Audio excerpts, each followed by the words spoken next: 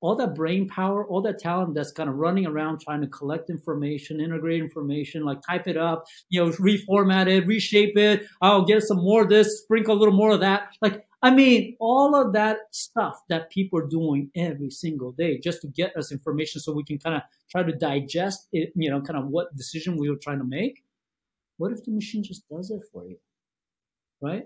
Just does it. It's like, you know what? That's still not the right analysis. Can you just look at it from this place? And the robot does it for you. You don't need, oh, give me 2 days. Let me go on that.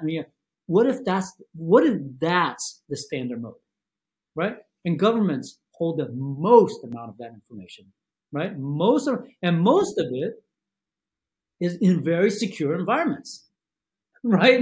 And really lay it for good reasons, right? And so this is where we find so much success in the public sector because we bring our systems to you. We bring our system, our hardware, software, models, all integrated into these appliances that deploy anywhere you want. It could be in the cloud, it could be on-prem, wherever you want. But our model is your data, your model. So we'll bring it to you, train on your data, and you use it. Use it wherever you want for that very specific use case, which is ask whatever it wants, whatever information you want, and just let it generate the stuff that you need. You have more important things to do. They're judgment calls that you have to make, right? They're decisions you have to make.